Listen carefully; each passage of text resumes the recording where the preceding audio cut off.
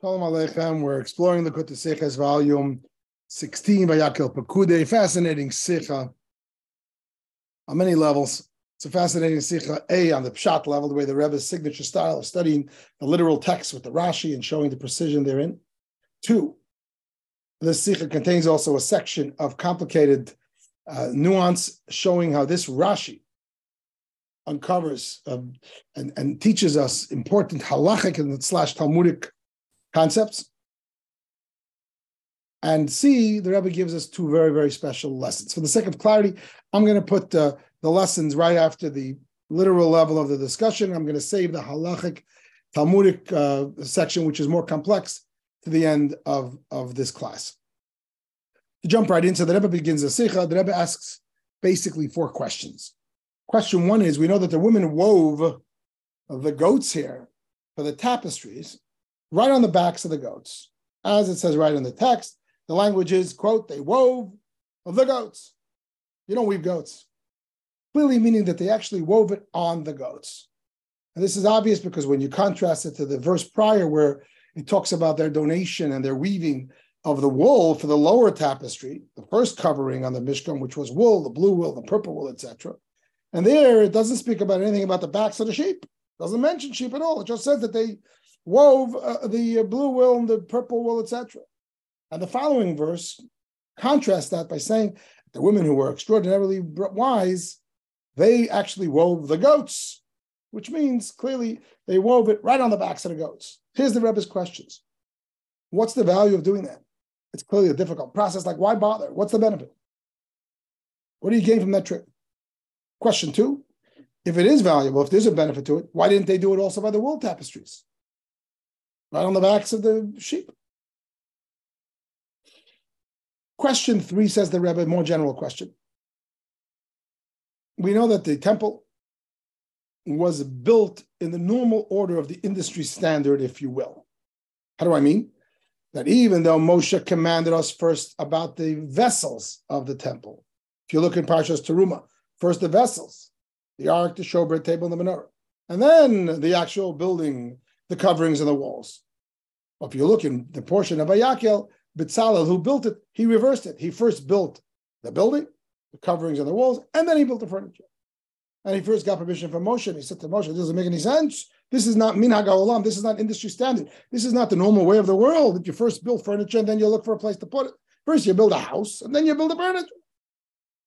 And Moshe agreed that that's actually what Hashem had wanted him to do. If you look at commentary, it explains why Moshe didn't command it in that order. But practically speaking, the order of the building, of the construction was supposed to be, first, it's supposed to be normal.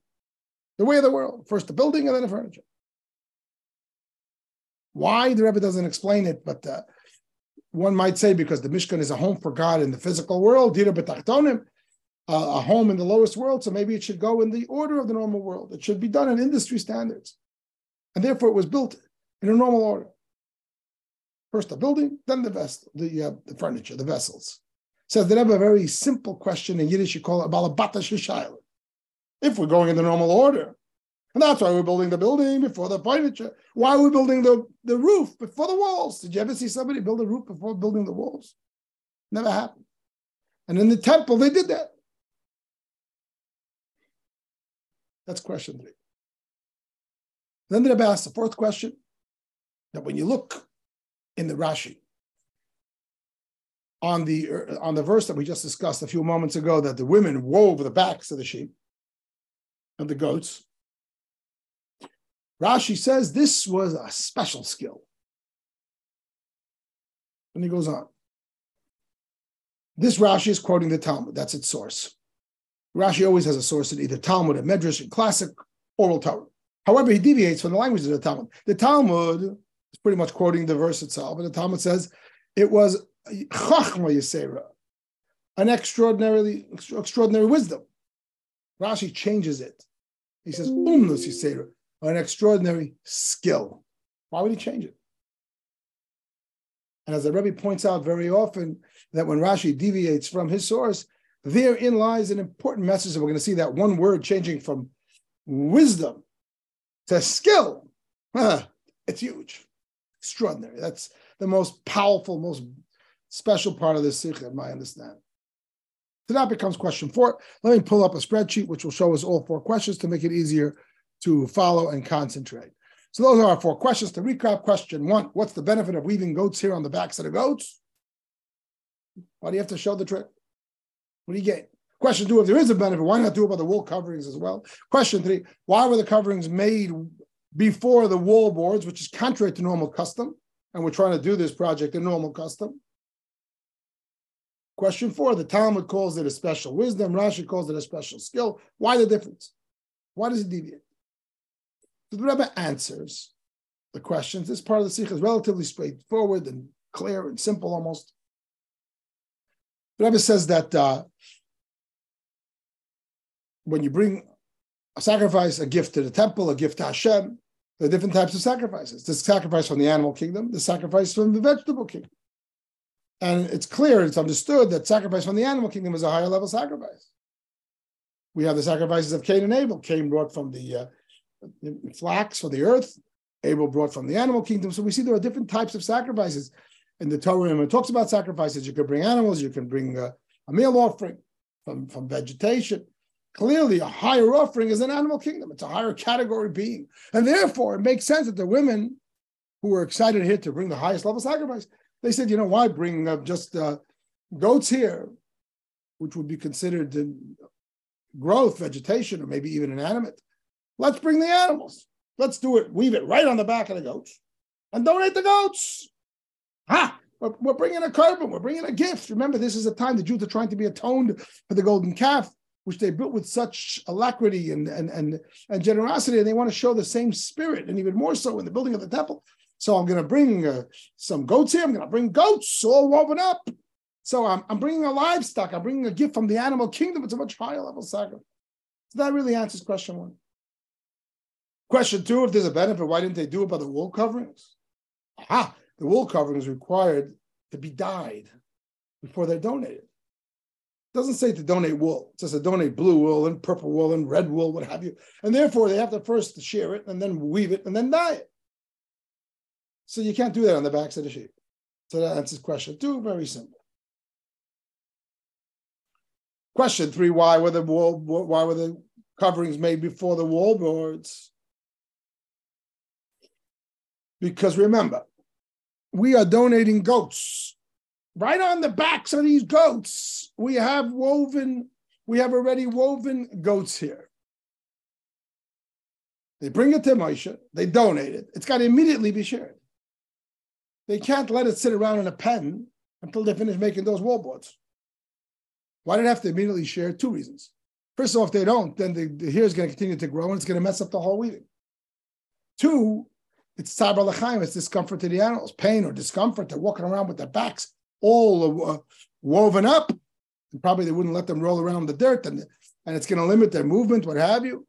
And you can't do that. You can't extend that for unnecessarily. And therefore, for those 2 reasons, they have to shear it off immediately. They donate the goats to Moshe, boom, shear it off on arrival. You can't delay it until they finish building wall boards, which could take days or weeks. But then one might argue, okay, so they have to, when they bring the goats, they have to immediately shear them off.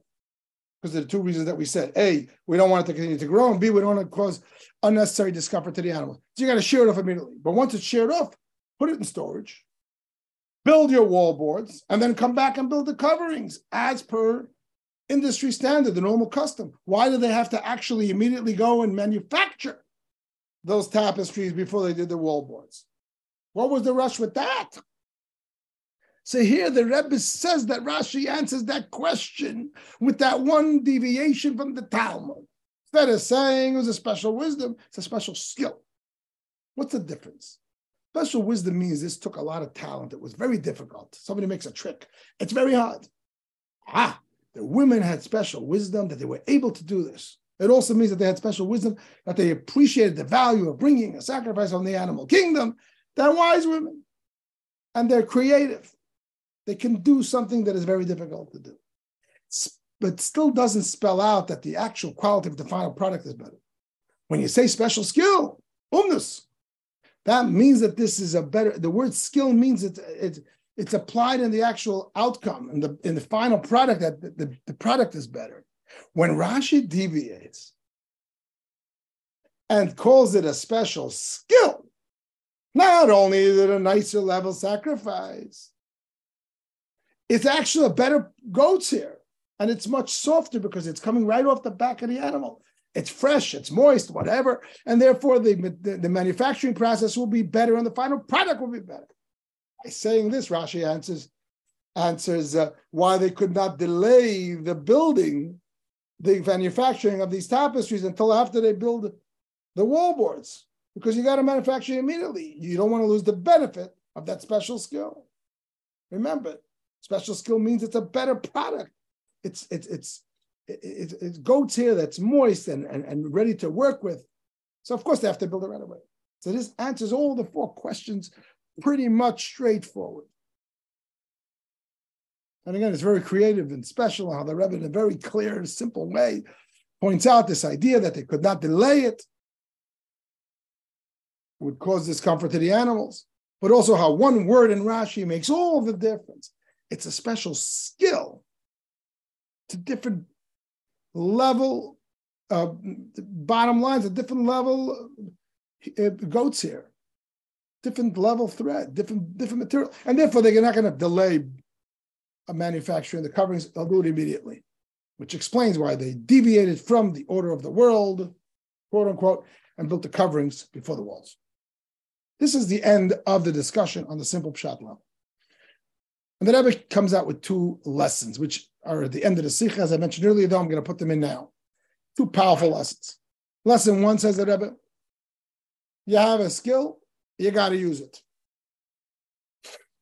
That's what the women had, a special skill. It doesn't say anywhere that they had to do this. It doesn't say that they had to go out of their way to do this, but they knew they had this skill. If you're given a special skill, if you're given a special opportunity, translated, what have you, a special talent, you need to know that you're given the talent in order to build the temple for Hashem, whichever one of our lives is a temple for Hashem, and to live a better life, a better Jewish life. We have to use all our talents. We have to be all we can be. Very simple and very powerful lesson. Every person has talents, opportunities, skills, special interests, and those things are all given to us for the sake of serving Hashem. And if we have something special, we got to bring it to the table.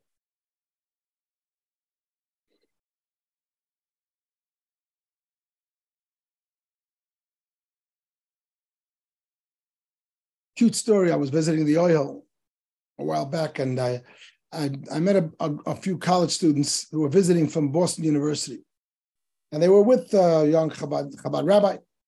So he calls me over and he says, why don't you say to them something inspirational about the Yoel? They're going to the Yoel. It's something special. Say something to them.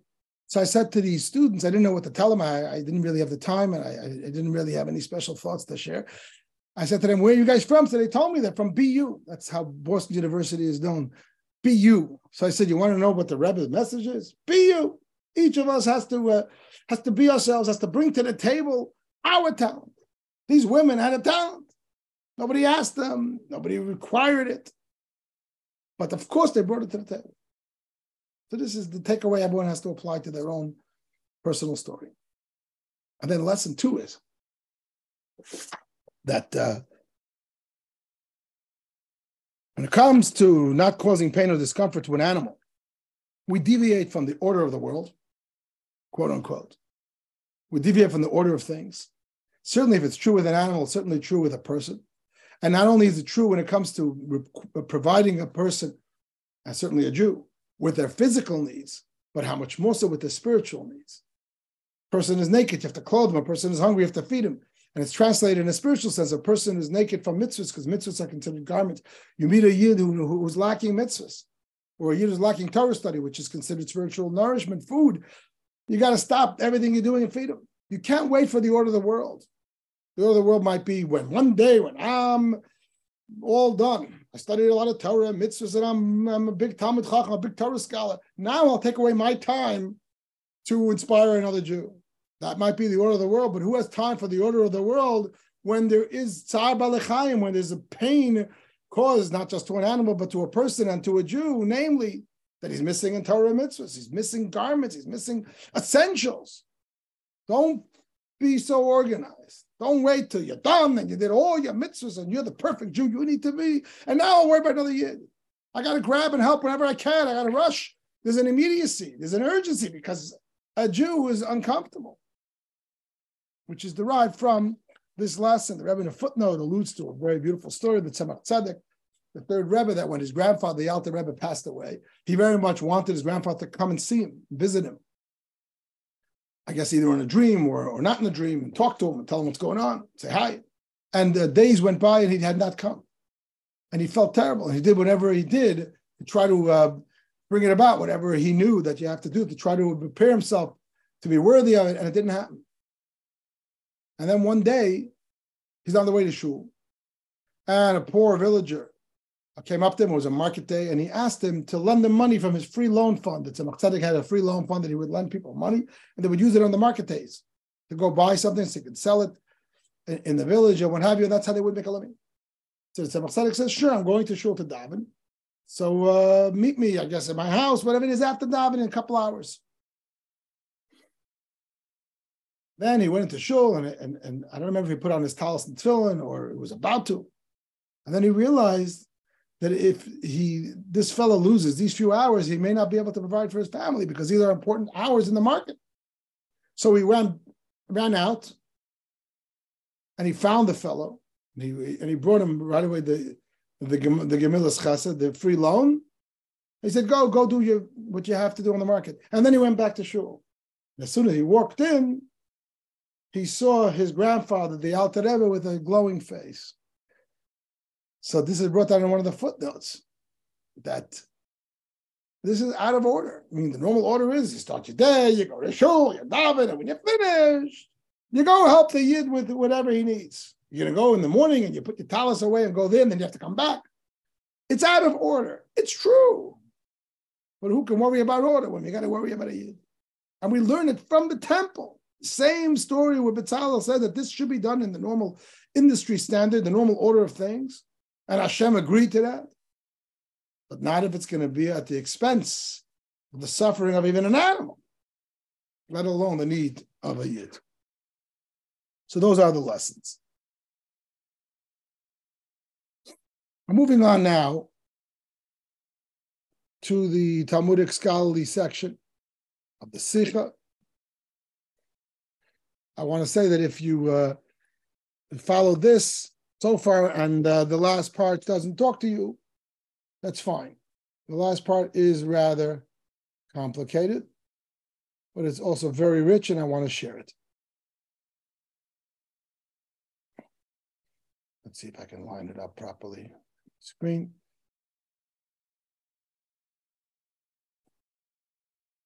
So,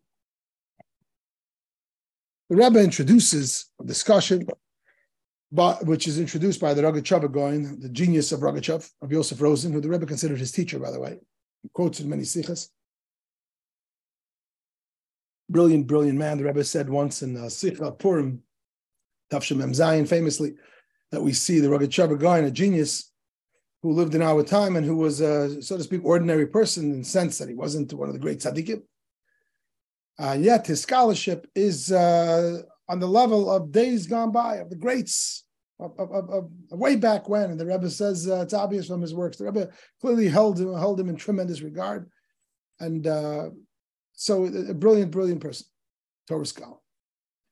The Rebbe introduces the Rogatchover. Why does he introduce this thing? Because this is going to point again, remember, the nuance that Rashi changes from the Talmud. The Talmud calls this work of the weaving of the backs of the sheep, of the goats, extraordinary, special wisdom, and Rashi deviates it and calls it special skill. And that is going to help clarify a big Talmudic question related to the Rogatchover's question. So let's get into it. Rogatchover asks a question: how could the women participate in the building of the tabernacle of the temple? It was a time-sensitive mitzvah. We know you're not allowed to build a temple at night, only by day. And we know women are exempt from time-honored mitzvahs. And there's a principle, according to some opinions, that if you are exempt from a mitzvah, you cannot be the one to do it, to be responsible to build it, to put it together. The example is that a woman is not supposed to put tzitzis together or bind the lulav together. Doesn't mean she can't shake the lulav, but she shouldn't be the one to put it together or to prepare the tzitzis, because she doesn't have the obligation for those mitzvahs, and therefore, because she's exempt from them, she cannot build them. She cannot create them, if you will. So if the temple is a time-honored mitzvah, time-sensitive mitzvah, and therefore women are exempt from building the temple, so how could they be involved in this whole thing with the weaving? Powerful question the Rabbi Shalom, the genius, asks. And he answers, he says, wait a minute, the building of the temple has two mitzvahs.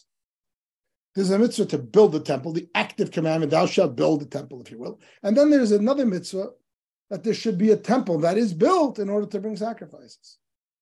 This is more the result of the mitzvah. Not that you should build a mitzvah, that a temple needs to be built so that you can bring sacrifices. And the difference is very important, you see. While women are not obligated to build the temple because they don't have the mitzvahs that are time sensitive, but they're obligated to bring sacrifices. And therefore, they are obligated in number two. They're obligated in making sure that there's a temple built. What would be the practical difference between these two mitzvahs? Which portion of the temple are they building? If it's a portion of the temple that is critical to allow the temple to be considered a temple, a tabernacle in our case, to be considered a valid sacrifice fit tabernacle, then women are obligated to do it, just like men, because they need sacrifices. If, however, it's an extra, it's a part of the temple that is not binding, that if this is not there, this is not called a tent, this is not called a temple, and therefore we can't bring sacrifices. But rather, this is an extra, this is other details that add beautification. The man has the mitzvah to do what they don't.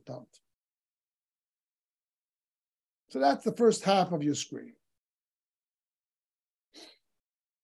How could women participate in the building of the tabernacle?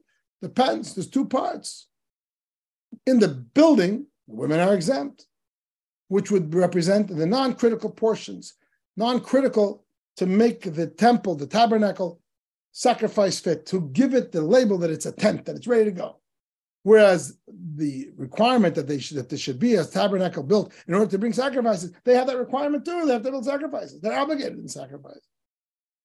And therefore, that would express itself in the fact that critical portions of the Mishkan, of the tabernacle, the temple, that are required in order to make it ready and fit for a sacrifice, they are responsible. And they could participate there.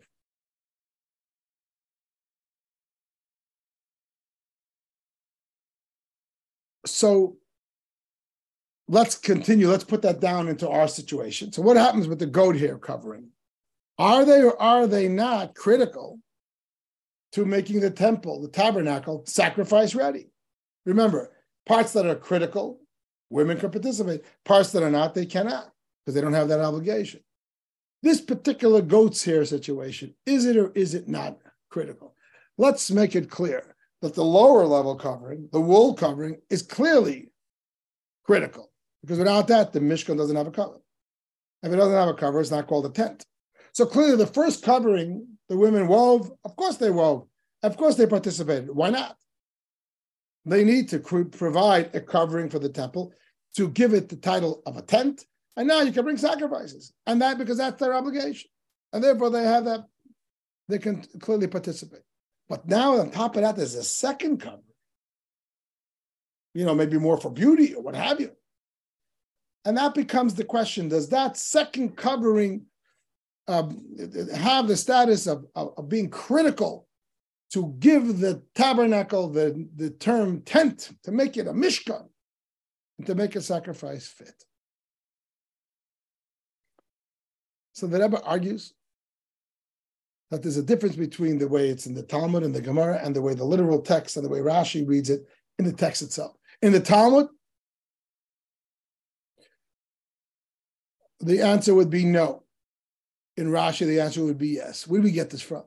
Because there's a verse in the Torah which says in this week's portion of Pekudei that he threw the tent on top of the Mishkan. Unquote. The Talmud says that refers to the first level covering. There's a Mishkan, there's wall, and you throw the first covering, you have a tent. Rashi translates the words literally, because remember, Rashi is about literal text. That when he threw or he spread the tent on the Mishkan, this represents the second covering, which was spread over the first. The first one was actually referred to as the word Mishkan.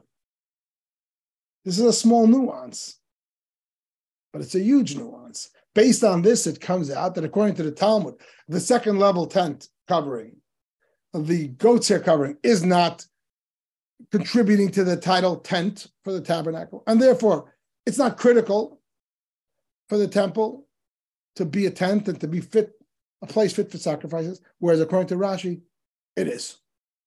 So the difference would be that according to the Talmud, the women cannot partake in that process, and according to Rashi, they can.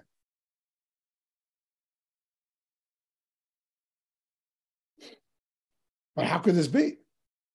That according to the Talmud, they cannot participate. The text says that they did. We just learned the whole thing, that they wove the goat's hair. And according to the Talmud, the way it's explained here, they cannot participate. Because according to the Talmud, clearly that second level is not what made it a tent. It was already a tent after the first. The second level is just beautification. It's not required to make the temple a place for sacrifices. So how could the women build it? And according to the Talmud, it squarely seems that they cannot. Says the Rebbe, that's why the language in the Talmud is special wisdom. Unlike Rashi, with special skill. Skill denotes the final product. Wisdom denotes it's a trick. It's something creative. And therefore, that becomes a loophole, how the women can participate in this process. It's true the women are not really supposed to build the goat's hair level of the temple coverings, because as we said before, it's not critical for the temple to be called a house fit for sacrifices. But of course, they want to participate. How did they get around it? They did something brilliant. They wove it on the backs of the goats. This is not really called a skill. This is already a wisdom. This is not yet a product, is the way I'm understanding this. Remember, a skill means a product. A wisdom means it's a conceptual thing. They did it on the backs of the animals. And from my understanding, the way the Rabbi Shalom explains this, and therefore it's not considered that they created something. Maybe it's like weaving somebody's hair, and it's a natural growth. It's a natural growth. They didn't provide a product. There's no product to be spoken of. It's taking an animal and weaving its hair, taking a person and braiding their hair. You didn't do a product. You didn't provide a skill, namely a gift to the temple as a product. You merely showed your wisdom. And therefore, that would not be considered that they built anything for the temple. They just gave the goats. And then they went and shared the goats. Moshe did, or what have you, B'Tzalel. And then they had this tremendous gift from the skill. This was a way that they got around, they circumvented this issue. Brilliant stuff. This is from the Rugged Shabbat, this part of it.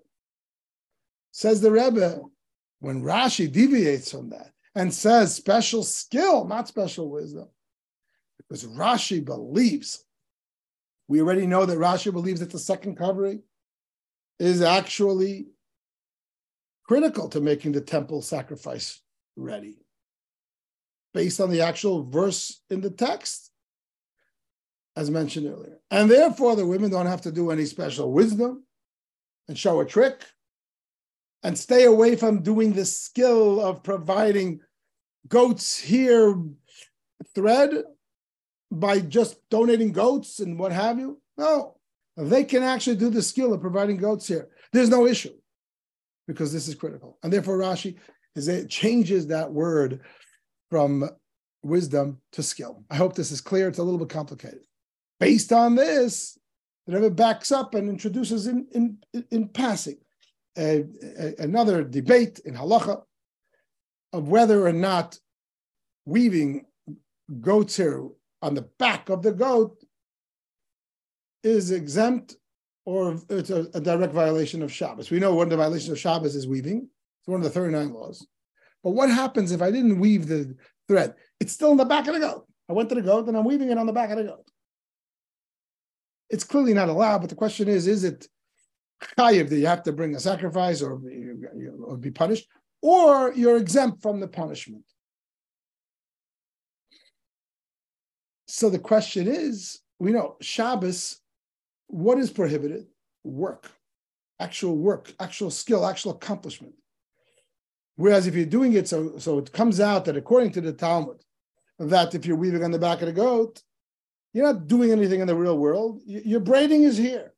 Hashem is the one who's making it grow. That's the language of the Rabbi Shalom. You're playing with nature, and nature is making it grow, but you're weaving it on the thing. You haven't created a final product. And therefore, even though it's gorgeous, it's special, it's not disconnected, and Hashem is a partner, or nature is a partner in your process. And therefore, although it's not allowed, you did not violate Shabbos. Because it's not a skill, it's not a melacha. It's a chachma, it's a wisdom, being creative. It's like somebody braiding your hair in a beautiful way.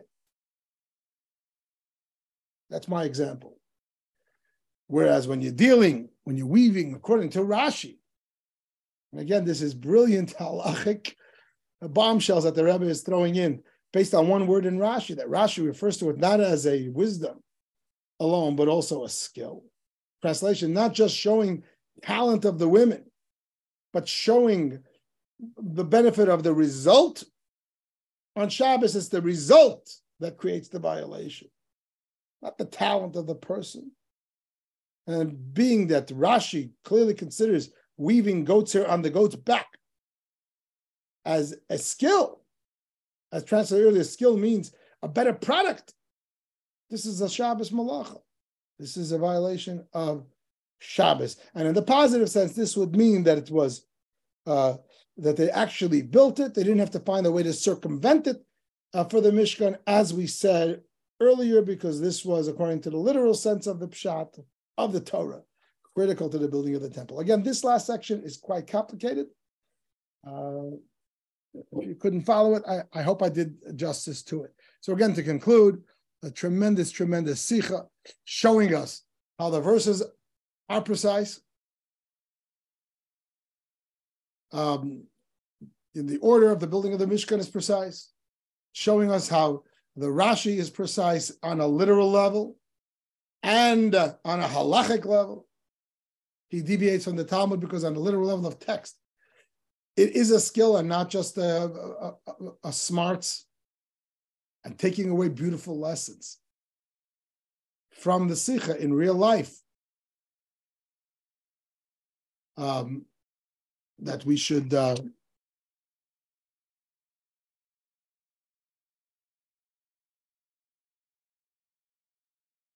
number one, we should bring to the table all the talents that we have, which is a special lesson. It can be a life-changing lesson if we think about it. And the Rebbe makes a point to say, if you have a talent that no one else has, people tend to think if I have a talent that no one has, it's not needed. No, that's the one that's needed. That's what these women did. They did something that no one can do. By the way, this lesson comes out even stronger according to the last section of the Sikh, the Talmudic section, because according to the Talmudic section, this was something the women really weren't supposed to do, that part. So they found a way to contribute this extra talent in order to be part of it.